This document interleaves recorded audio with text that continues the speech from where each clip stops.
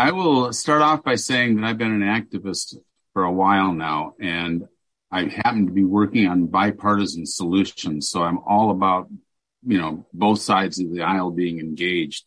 And we know that if you have a monoculture, you tend to be a little bit more extremist, and you also tend to lose support. And you can pass something temporarily, but the winds change, and then your changes get thrown out under the bus, or however you want to put it. So bipartisan solutions are critical.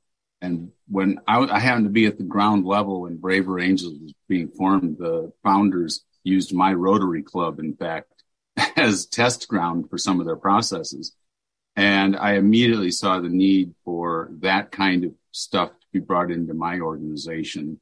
So I've been working ever since then, and Beth and I have been having a great time bringing Braver Angels sensibilities into our politics.